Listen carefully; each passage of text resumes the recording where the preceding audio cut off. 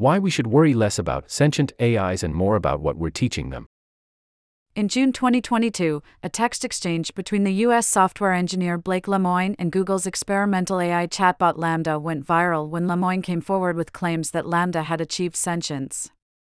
Combining intriguing moments from the chat's transcript, interviews with experts such as David Chalmers, and archival footage, this short film offers a refreshingly sober look at the state of AI, as well as the massive gaps in our understanding of consciousness.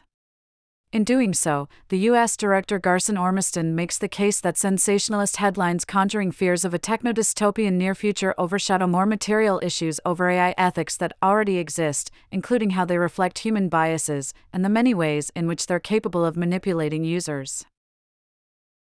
Director, Garson Ormiston, http://www.garsonormiston.com. Producers, Alison Schroeder, Isabella Danzi.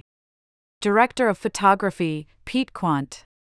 Produced by BBC Reels, https://www.bbc.com/reel.